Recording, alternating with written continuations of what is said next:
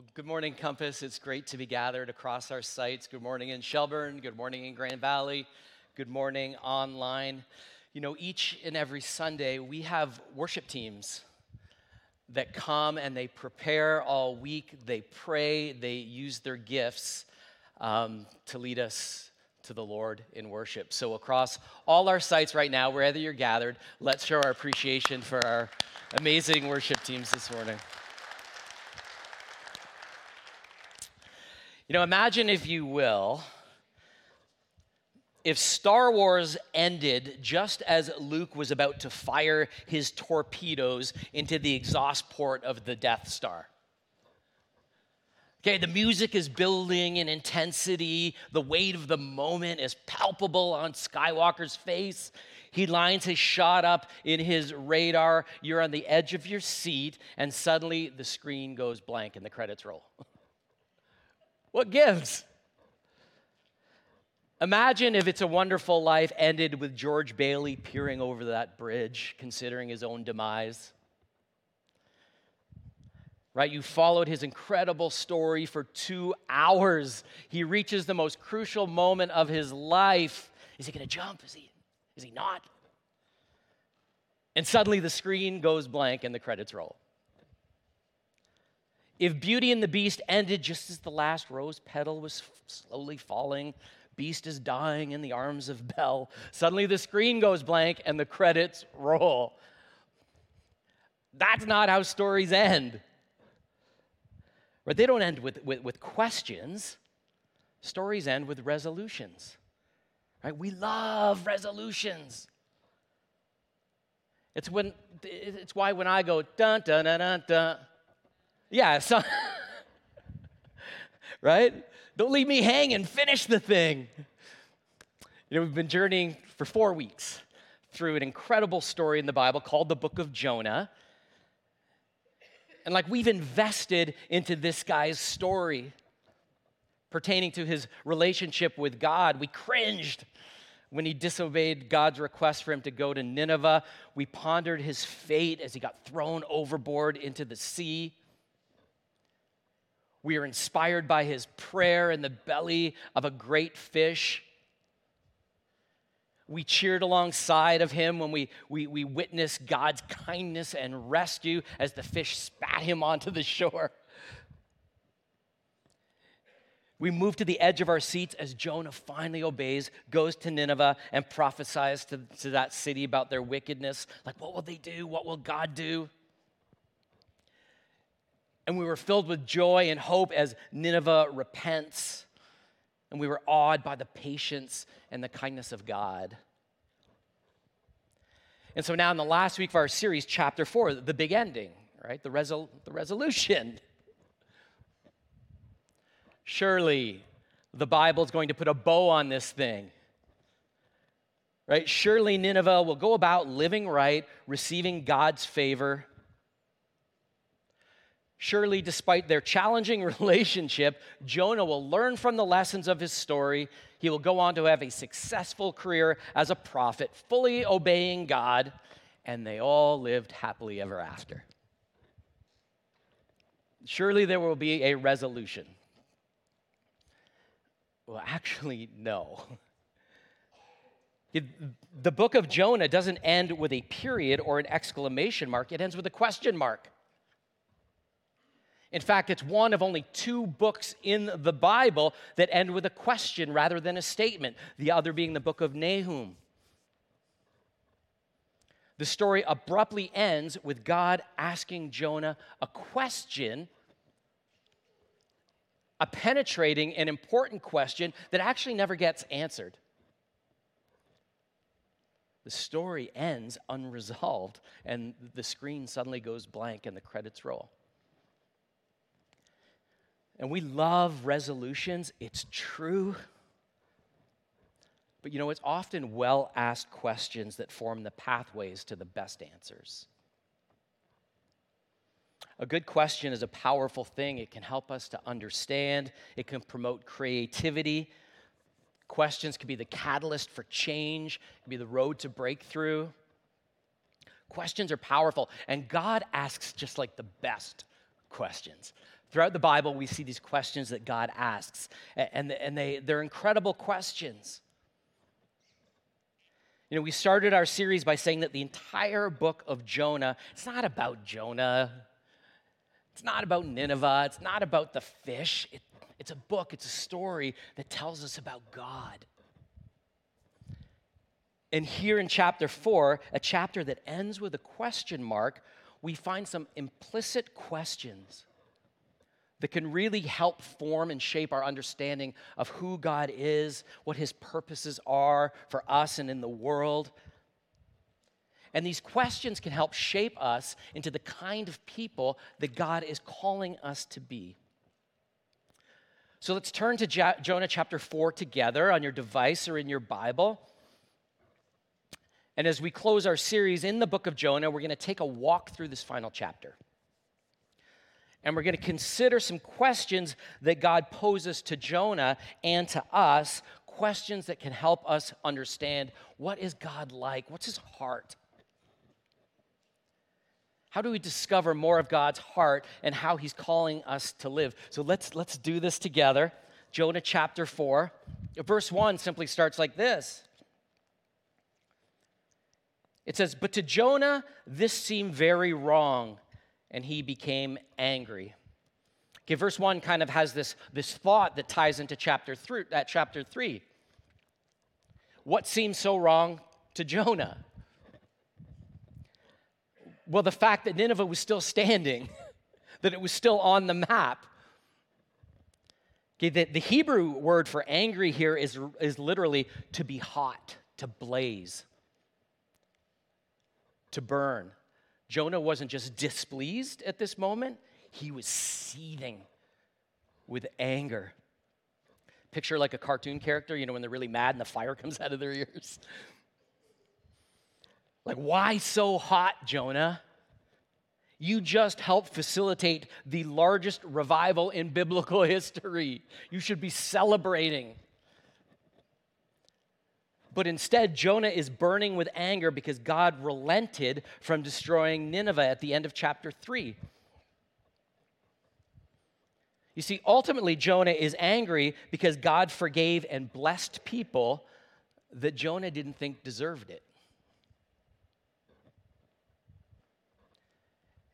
And the first implicit question that we're faced to consider, we already have in verse 1. God asks us, "Don't you know that I'm a perfect judge? Don't you know that I'm a perfect judge?" You know, if Jonah is reminding you of someone else in the Bible right now, you're like, this sounds familiar. It might be the older brother in the story of the prodigal son in Luke 15. Right, his foolish little brother, he leaves home, he squanders all his inheritance on every pleasure of the flesh, dishonoring his family, his father, himself for that matter, like sleeping with pigs, rock bottom. And so he returns home, he decides to come home, and do you remember his older brother's reaction? Okay, the older brother has Jonah like all over him. Verses 25 and 28 say this. It says, "Meanwhile, the older son was in the field. When he came near the house, he heard music and dancing. And so he called one of the servants and asked him what was going on.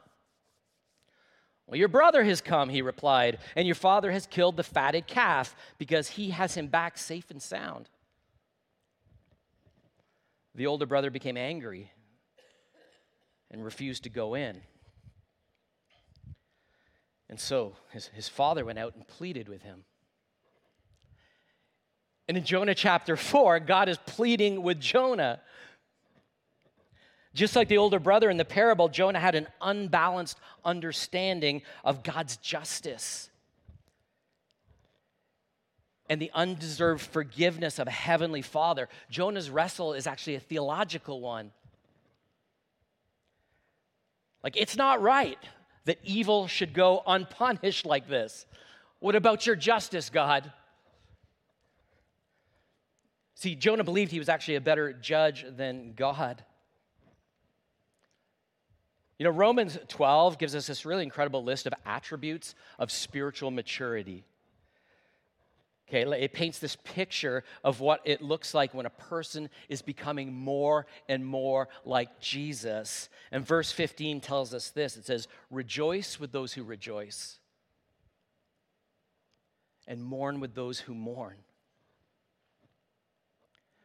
To join the party in heaven, to rejoice, to dance, to celebrate. When an entire city repents of its wicked ways and turns to God, that's time to throw a party.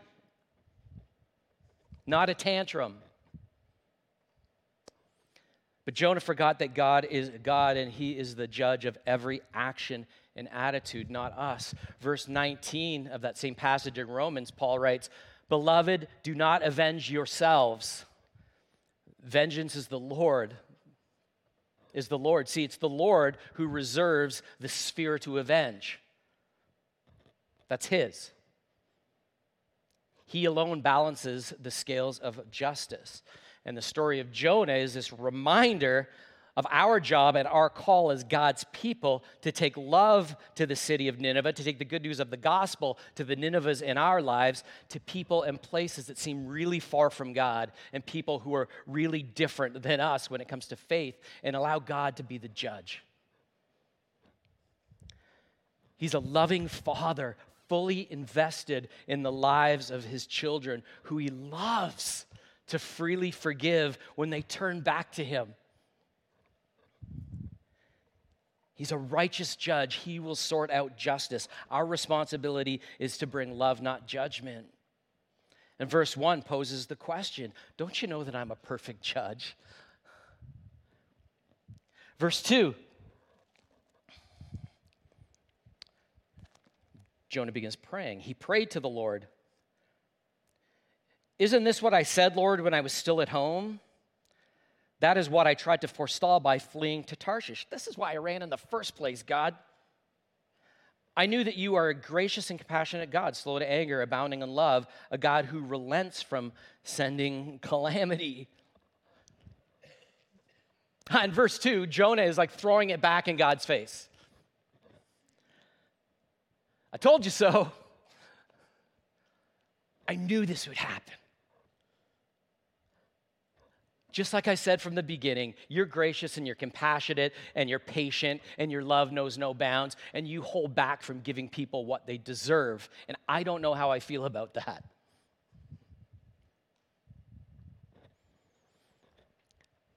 Jonah, it's called mercy. And God implicitly asks us in the book of Jonah, don't you know that I am full of mercy? Full of mercy. You know, the dictionary defines that word mercy like this: compassion or forgiveness shown towards someone whom it's within one's power to punish or harm. Pastor Tim Keller takes it a level deeper. He says, mercy and forgiveness must be free and unmerited to the wrongdoer. If the wrongdoer has to do something to merit it, then it isn't mercy. But mercy always comes at a cost to the one granting mercy.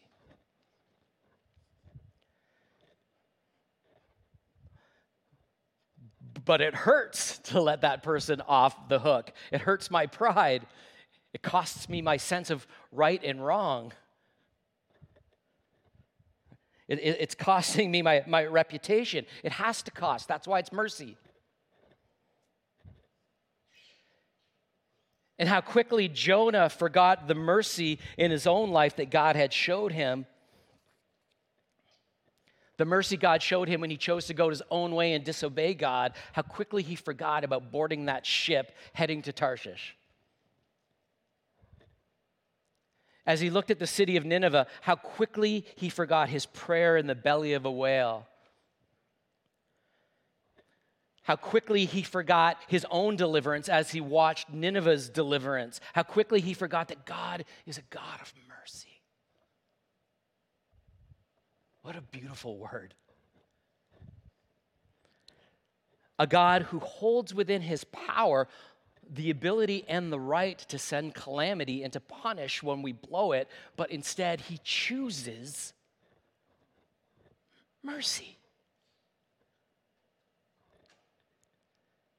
And then he tells us to go and do the same. In the Sermon on the Mount, Jesus says, "Blessed are the merciful, for they will be shown mercy." Okay, it costs at first, but mercy comes with its own reward. And you want God's reward. And God reminds us that He's a God who doesn't give us what we deserve, but He extends mercy and then asks us to do the same thing. Let's keep going, verses 3 and 4.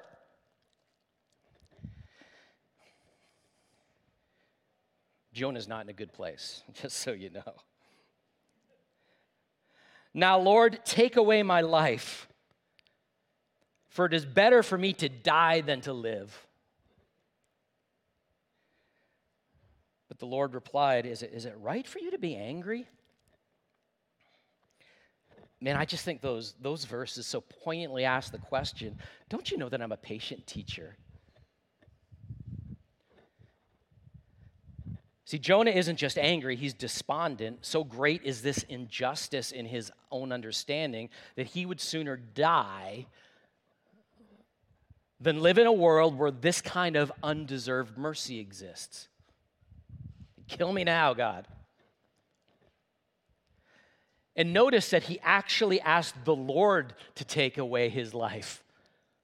"Lord, kill me now." And based on his behavior in the first 3 chapters, if I'm God, I might consider that request. We're halfway through the last chapter of the book, and this guy still is not getting it. Like, if I'm Jonah's teacher, man, it's a big red F on his report card. End of semester. But the Lord doesn't rebuke him. He doesn't punish him or kill him. Rather, God takes this opportunity to ask Jonah a question in an attempt to teach Jonah and to reveal the darkness in his own heart. And there's so many lessons I know in my life, maybe you could say the same thing, that God has tried to teach me. And it's literally like taken me years to get it. And there's many more lessons still in process. Man, I'm so grateful God doesn't give up on us. I'm so grateful that He's a patient teacher. See, we don't so much fail the tests that God gives us, as we get to just keep retaking them. He's a patient teacher. And God is patient in His work of retraining and reordering our hearts to gain His perspective. Okay, I want you to see things the way I see them, and I will patiently take the time to teach you over and over to love the things that God loves. And Jonah didn't learn the lesson when God asked him to go to Nineveh. He didn't learn the lesson when God sent a great storm.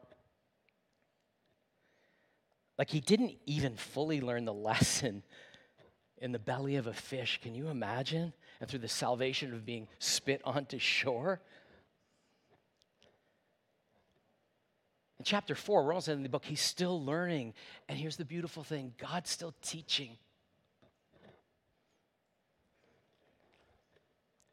Don't forget what a patient teacher I am. What are the lessons right now today that like God's trying to teach you in your heart that you might gain His perspective? He won't give up on you. Keep moving forward. Verses 5 and 6.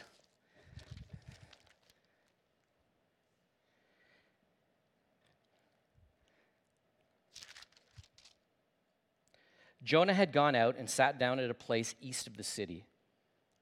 There he made himself a shelter, sat in its shade, and waited to see what would happen to the city. Then the Lord God provided a leafy plant and made it grow up over Jonah to give shade for his head, to ease his discomfort. And Jonah was very happy about the plant. I love that.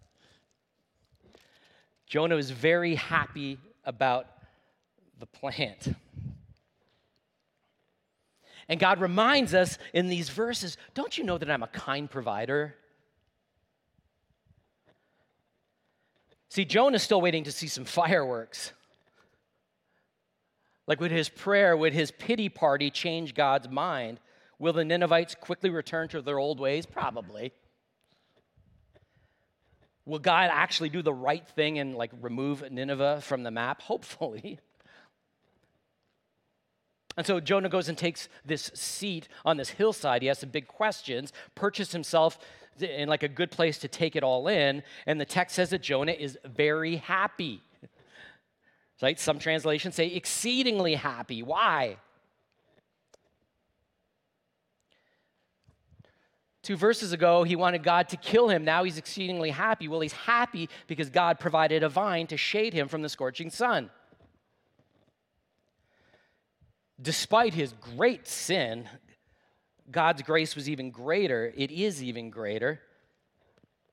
And here's the point. Never underestimate God's ability to bless us when we don't deserve it. He's that good. Listen, there are times in our lives that life goes well for us because of the wise decisions we make. Absolutely. But there's also times in our lives that things go well for us because we serve a good God. It has nothing to do about us.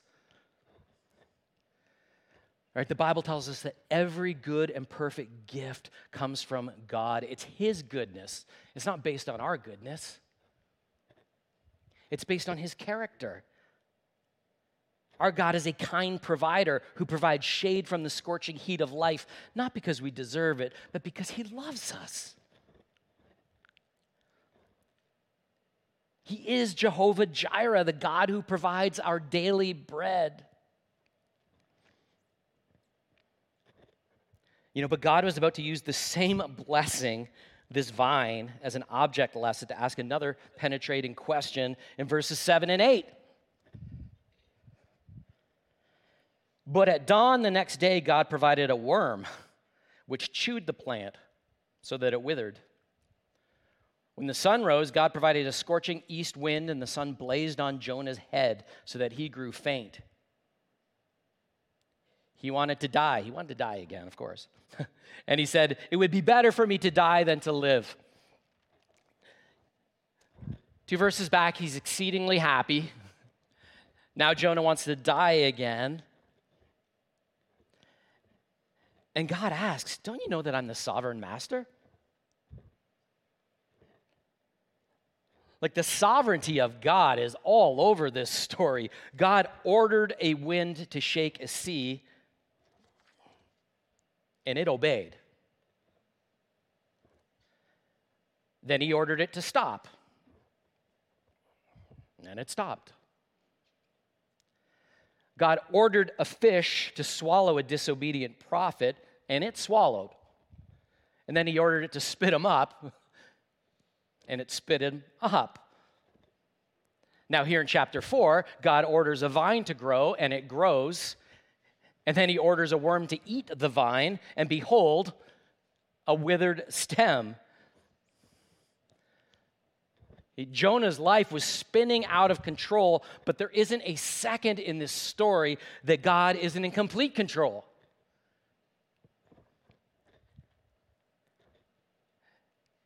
And our world feels like it's spinning out of control right now in many ways, yeah? Maybe your life feels like it's spinning out of control this moment, like the what ifs are staggeringly heavy.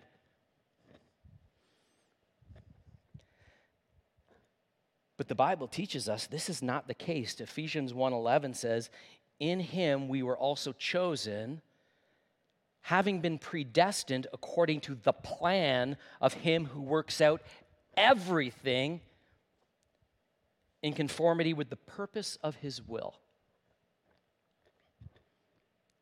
Would you do me a favor? Will you just say everything with me?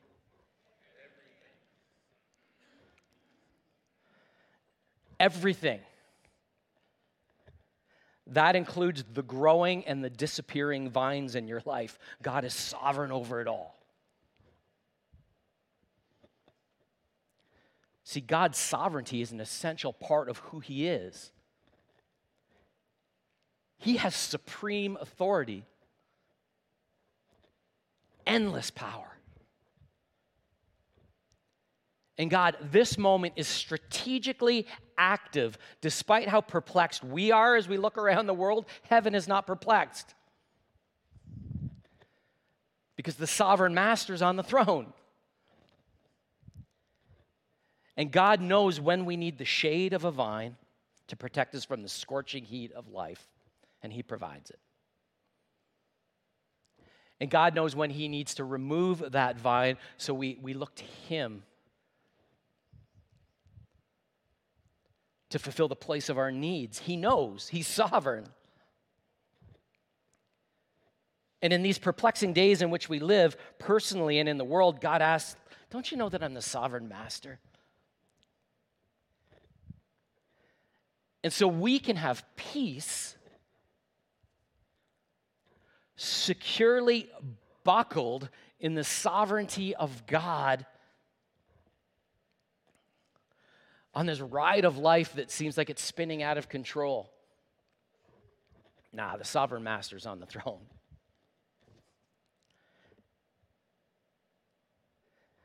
Okay, the unresolved ending of this incredible story as God asks us a final question, and it's a big one.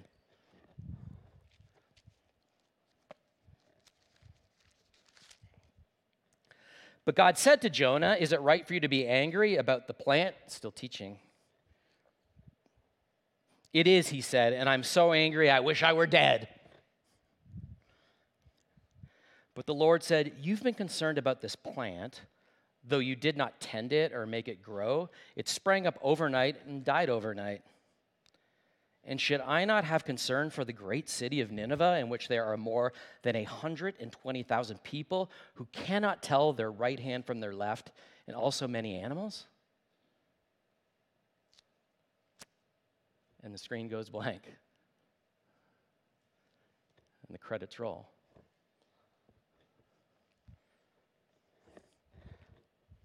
It's the end of the book. You know, if Jonah had some pretty strong questions about a plant that showed up one night and was gone the next, how strong do you think God's feelings are about the world? And God ends this book by asking us, don't you know how much I love the world? Like, don't you know? A world that doesn't know its left from its right. Spiritually lost without Him. Don't you know? And I think we can all relate to Jonah a little bit. We are so easily, we fall into the trap of worrying about the vines in our life, the comfort, our preferences, our likes, our dislikes, ourselves. But the story of Jonah is really a story of a reluctant missionary and a rescuing God. A story that puts on full display for eternity God's heart for lost people. And His desire for us to have that same heart in our chests. As we look around the world, as we look around our communities, we look around our workplaces, and we see people who think and believe differently than us, do we see them like Jonah? As enemies who threaten our way of life? Or do we see them like God as people created in His image, deeply loved? Despite their wickedness, deeply in need of rescue, worthy of mercy and love, not judgment and anger. See, all the Old Testament stories point to Jesus. Every biblical hero is pointing to a better hero. And the gospel of Jesus is all over this story, friends. There's a way better Jonah.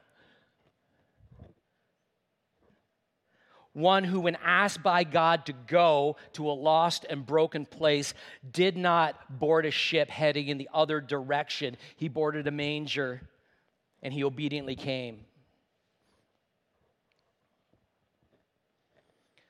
One who didn't spend 3 days in the darkness of a whale to learn a lesson, but one who spent 3 days in a grave to teach death a lesson. One who didn't sit on a hillside shaded by the sun, casting judgment on lost people, but one who sat on a hillside overlooking Jerusalem and wept.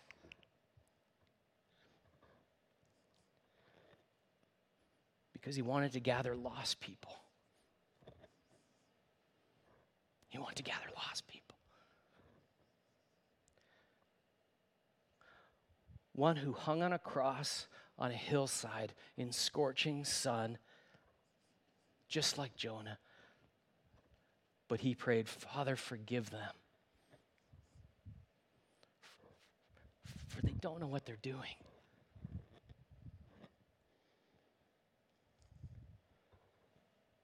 The story of Jonah ends unresolved with a question mark that points to Jesus Christ. Because Jesus Christ answers every theological riddle.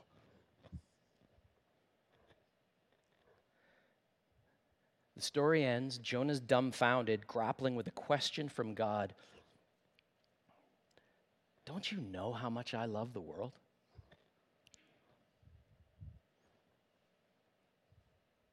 And God asks us the same question today.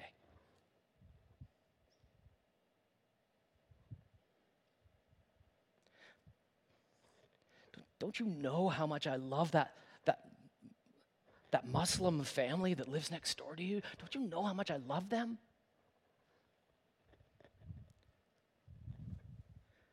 Don't you know how much I love that teenager trying to discover their identity?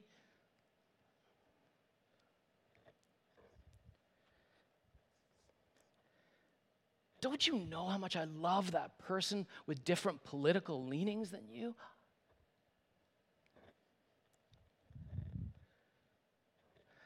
Don't you know how much I love those kids that you coach every Saturday?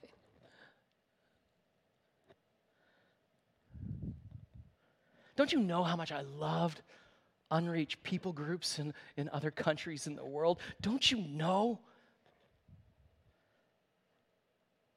how much I love Orangeville? Don't you know how much I love Shelburne? Don't you know how much I love Grand Valley?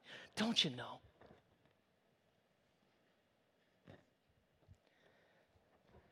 And the story of Jonah ends demanding an answer.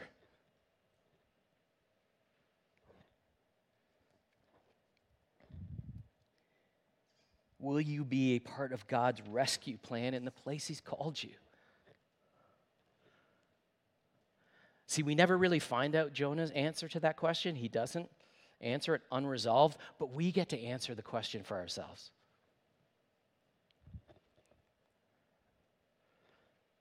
Will we be like Jonah, or will we be like the better Jonah, Jesus Christ, by sacrificing, by loving, and by leading people to the saving power of a cross and the hope of an empty tomb?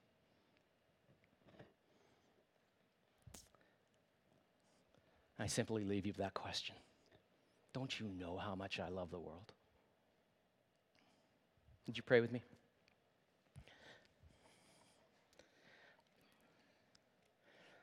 God, we're just so grateful for this journey in your word through the book of Jonah. Thank you that in it we discover that you are a forgiving Father, a perfect judge. You are full of mercy. You're a patient teacher. You're a kind provider. And oh God, how you love lost and broken people. And how you love this lost and broken planet so much. Father, today we just want to recommit ourselves to loving people like you do, to rightly aligning our own comforts if they've become out of alignment, into serving others, to taking up the mission of your church,